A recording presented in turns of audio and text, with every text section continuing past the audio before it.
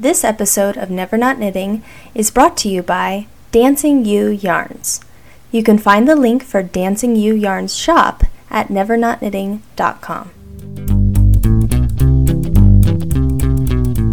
Hi, this is Alana, and you're listening to the Never Not Knitting podcast.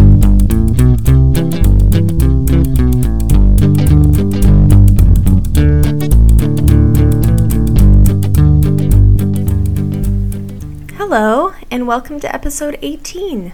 Thanks to all of you who have gotten in touch with me recently and who have joined the Never Not Knitting listeners group on Ravelry. It's great to meet all of you. Thank you. Remember how last episode I didn't have much knitting to talk about? Well, this episode I'm making up for it. I almost have too much to talk about.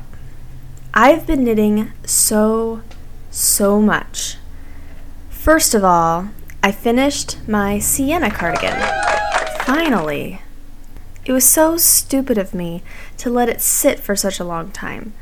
I was just convinced that the thing was not going to fit me, that it would look stupid, and that it was ugly. But it's really none of those things. It turned out really good. Strangely enough, it totally fits me. I can even wear it buttoned. Surprising, right? This yarn expanded tremendously in the blocking process. What a relief. So I have to tell you, I'm, mostly happy with the outcome of the Sienna cardigan. There's only one tiny thing that I wished I would have done differently.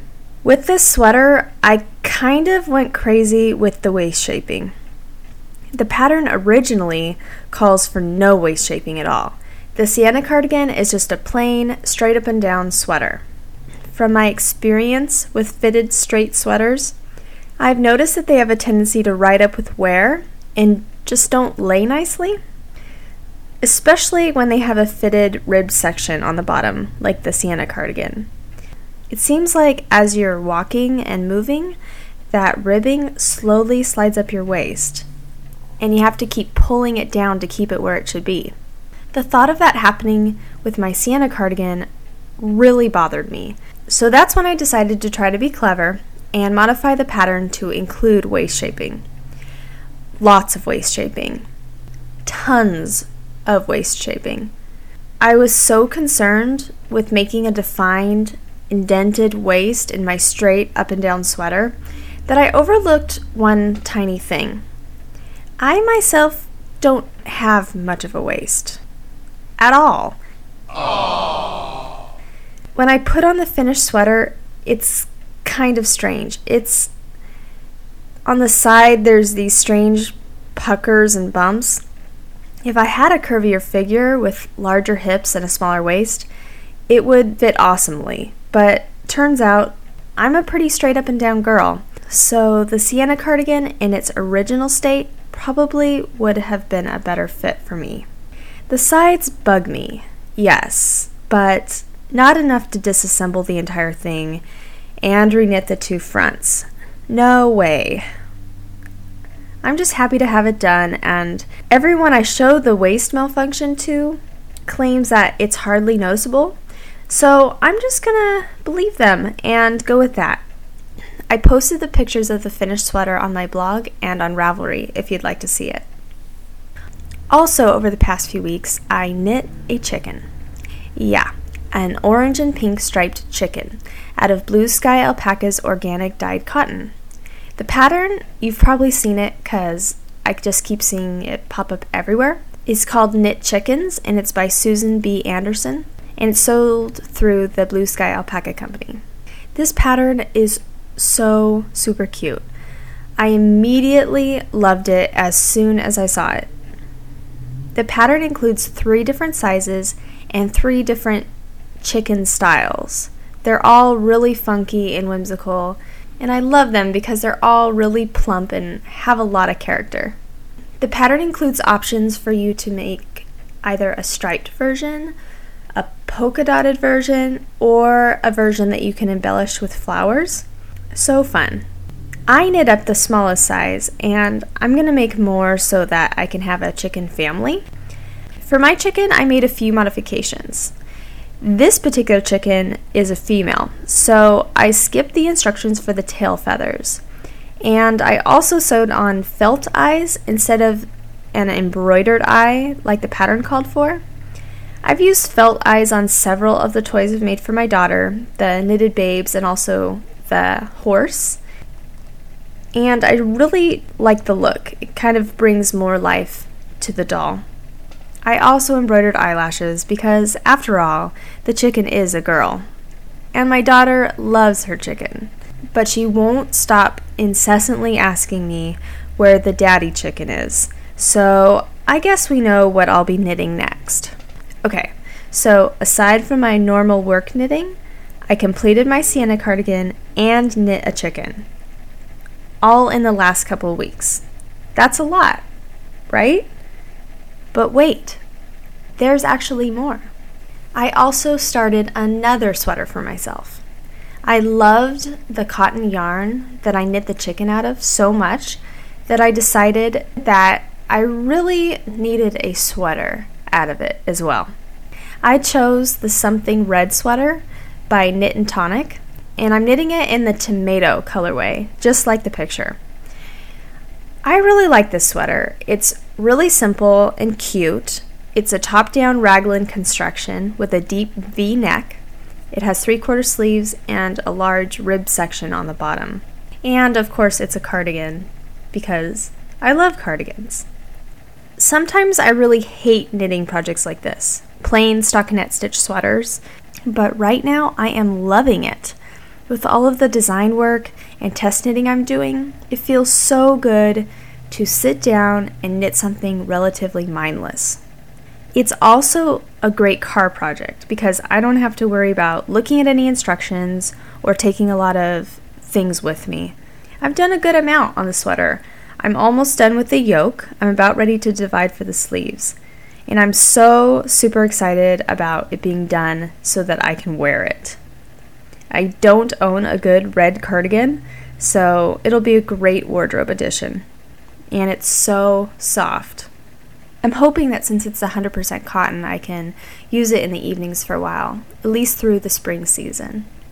Okay, so just to recap, since I last recorded 2 weeks ago, besides my work knitting, I have finished a sweater, knit a chicken, and started a sweater. Wow, now that's a lot. But there still is more.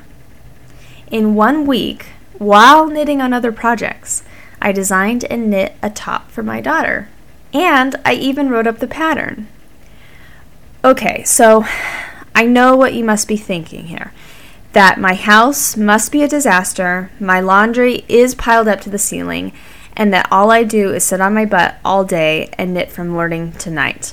No, I promise, it's not exactly like that. I just take advantage of any spare moment to get knitting done, and I tell you, you can get a lot accomplished that way, even with a 3-year-old living in your house. Also, I stay up till like 2 a.m. every night, so that helps too. But anyways, about this new design, I'm really excited about it. It's called Spring Garden Tea, and I knit it out of Rowan Calmer, which is one of my new favorite yarns. It's a cute little springtime top, knit from the top down in one piece, and it's pretty basic, except for the sleeves, which are cute, lacy, fluttery little cap sleeves that add such a sweet feminine touch. It was so fun to knit, and fast, as you can tell, and the size 2 that I knit took a very small amount of yarn, less than 2 balls of Rowan Calmer. I've posted pictures up of the Spring Garden Tea on Ravelry and on my blog, and by the time this podcast airs, the pattern should be available for purchase. And this, my friends, completes the knitting rundown for the last 2 weeks. Wow, I knit a lot. How did I get all of this done? How much do I knit anyways? I might have to examine that a bit more. I guess that this podcast is called Never Not Knitting for a reason.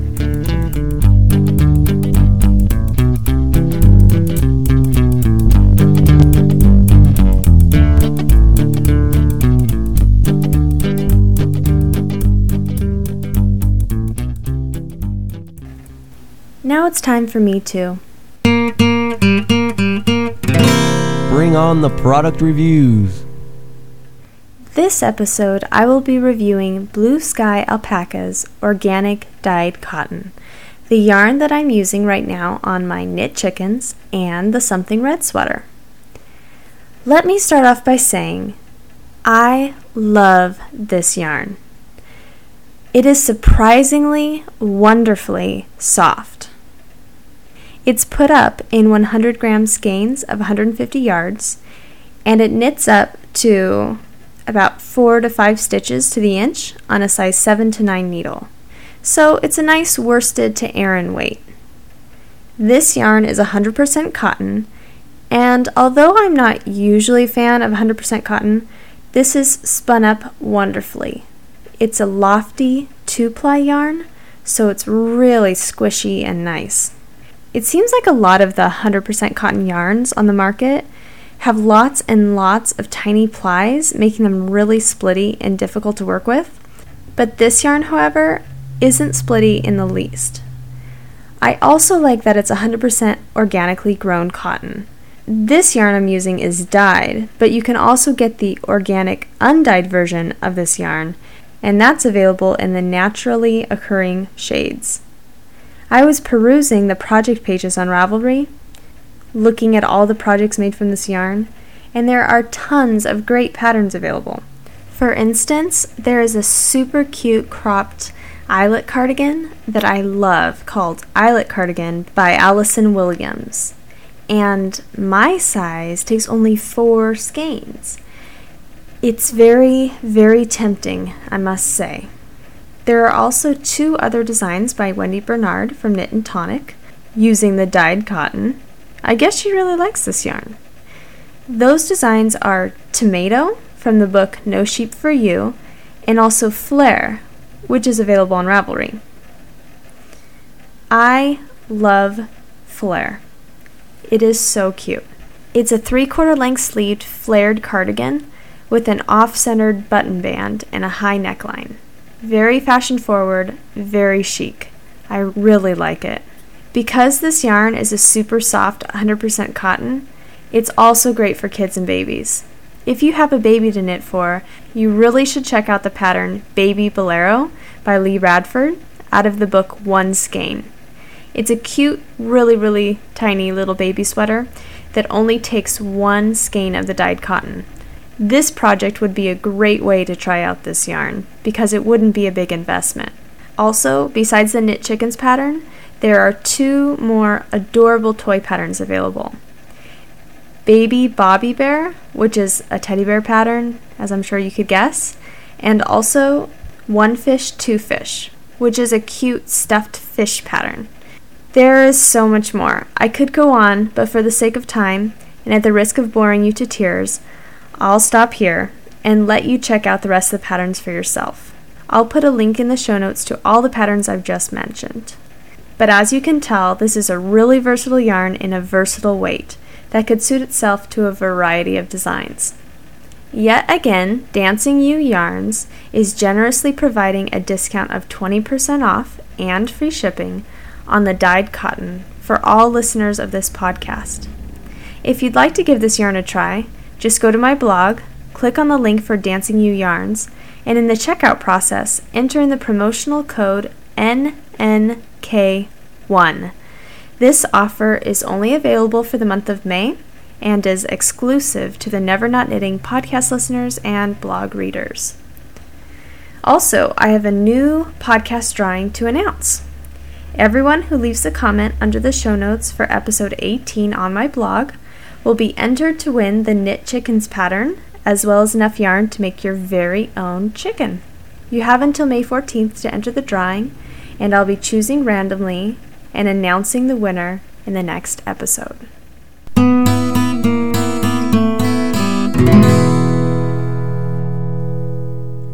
This episode, I'm pleased to share a knitting story sent in by a listener of this podcast, Barbara Pomer, or BDP Knits on Ravelry. And this is her story of the Murphy's Law Felted Clogs. was never the most adventurous of knitters. I initially learned from my mother when I was a child, but gave it up because I was completely incapable of fixing my own mistakes. As I approached my 50th birthday about 3 years ago, I caught the knitting bug again and decided that if I really learned to knit this time, I would surely open up some new pathways in my menopausal brain. So I found a friend to cast on for me and refresh my memory regarding the knit stitch, then happily cranked out around 50 garter stitch scarves for everyone that I knew. I was so proud to make one for my friend Jackie as her 50th birthday gift, and everything was going great until the final cast-off stitch, where I somehow did something wrong, and all that fun fur.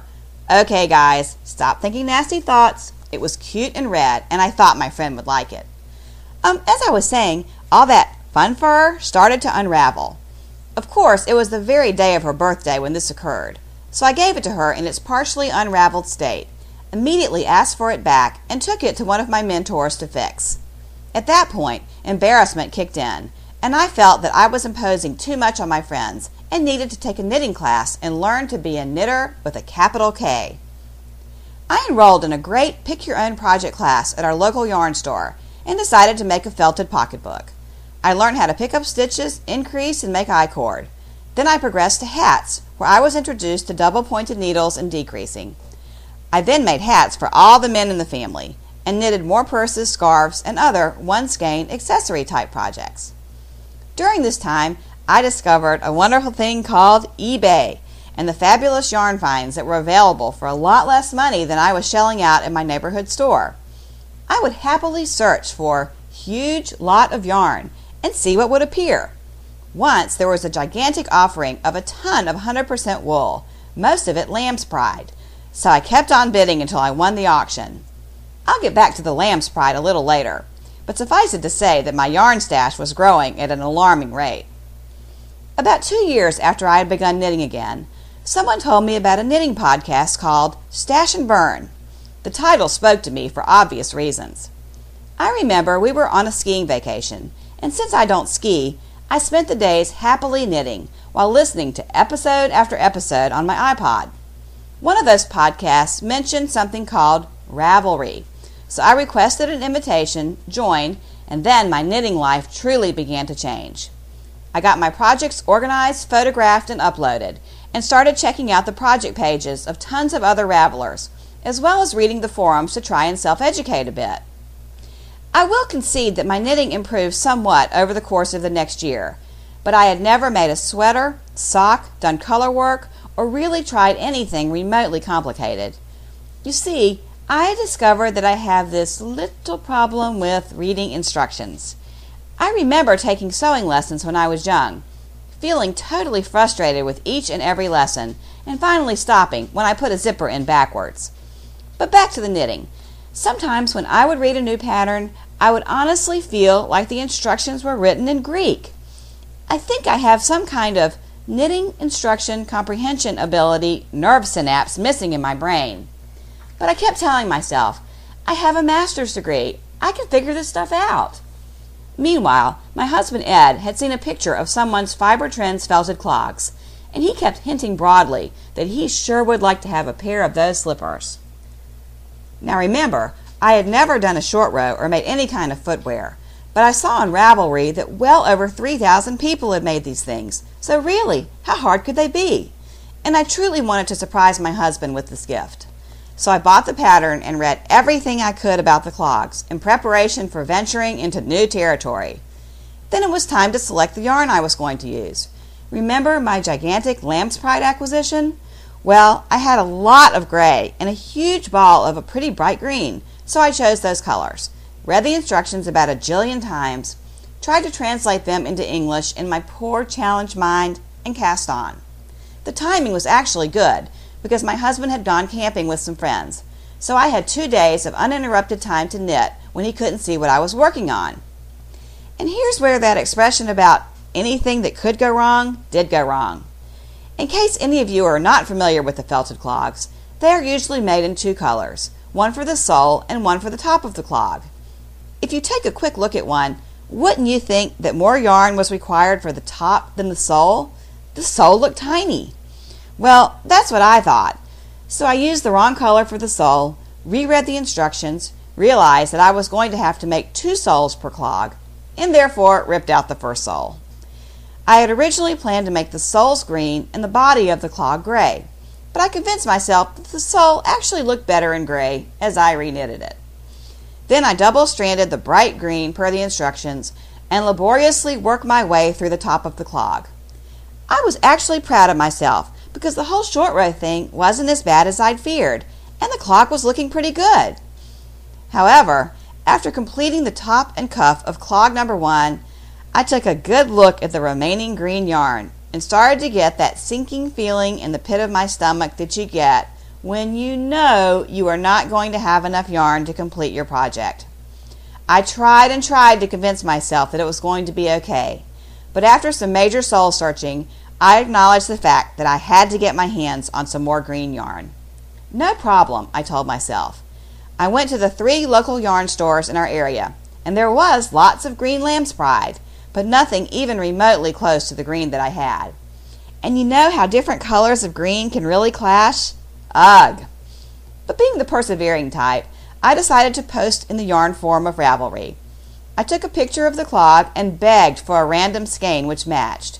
I received lots of very kind, helpful responses, but absolutely no one had the color I needed. It had obviously been discontinued years ago. So I had no choice but to rip out the entire top of the clog and begin again. Oh yes, did I mention that when my husband returned from his camping trip, he was feeling a little neglected by my lack of attention to him and said something like, "You've had the entire weekend to do what you wanted and you're too busy to talk to me?" Let's just say it wasn't pretty. After I'd reached the acceptance stage of the green yarn situation, I found a nice shade of green Taki Donegal tweed in my stash, which I could strand with the lamb's pride, felted a test swatch, which I thought looked nice, and proceeded to begin again. Things were going along swimmingly until I got to the bumper part of the clog. Again, for those of you unfamiliar with the pattern, there are several options for joining the second sole to the first, but I thought the bumper made the shoe look, well, more clog-like. Unsurprisingly, the instructions at this point were a little unclear to me. However, I soldiered on and joined the 2 soles. But wait, didn't it look like the bumper was inside the 2 soles instead of outside? No, that wasn't possible. I was sure that the pattern was meant to work that way. So I made the second clog, completed the join of the 2 soles, had one moment of absolute pride when I thought I had completed my first really challenging project, then took a good look at the clogs. Oh no. Could it be? No. Yes. One clog had the bumper between the 2 soles, and the other was resting nicely on the outside where it belonged.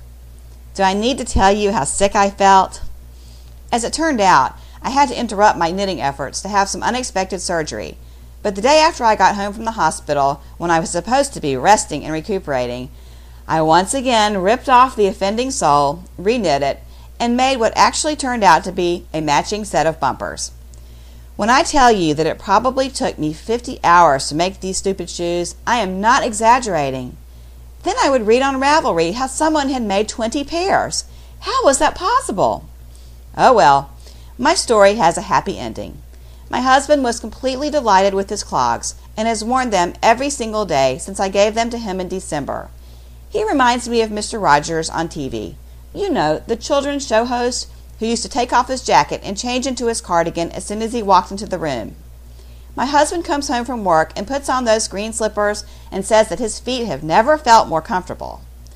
Do you think Bev Gillespie and the Fiber Trends people would mind if I renamed their pattern the Murphy's Law Felted Clogs?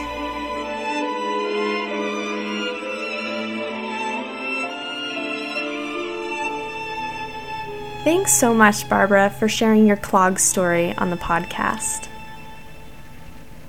If you'd like to see a picture of the Murphy's Law felted clogs, I'll be posting a link to Barbara's Ravelry projects page in the show notes of this podcast. If you listening have a knitting story that you'd like to share on the podcast, please get in touch with me. I'm always looking for future stories to share.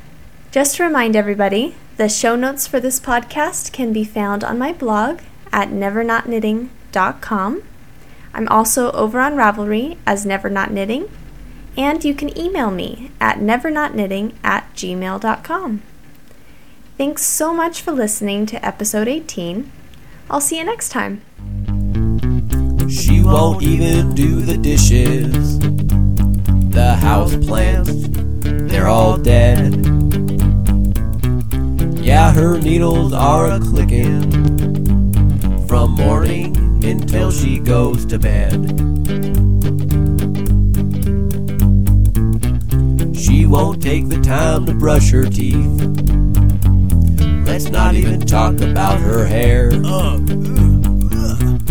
If it isn't about knitting, she just doesn't really care. She's never not knitting, and it's making her husband mad. Bob Ramen again? She just won't stop the stitching, and the neighbors say it really is quite sad. I don't know about her. She used to be such a sweet girl, but now she doesn't knit. Nobody has clean laundry. No pants, no shirts, no underwear. But they have closets full of sweaters and more socks than they could ever wear. There's yarn in the fridge, in the cupboards, the bathtub and pantry. It's even in the washer and dryer. That's why she can't do any laundry. I need some clothes. She's never not knitting, and it's making her husband mad. I'm filing for divorce. She just won't stop her stitching, and the neighbors say it's really getting bad. She's taking pictures of socks again. Oh, poor girl. The house is burning up in Call flames. 911. Her husband says, "Get up, let's go." But she can't set down her project.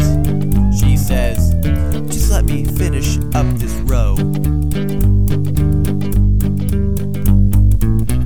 she's never not knitting, and it's making her husband mad.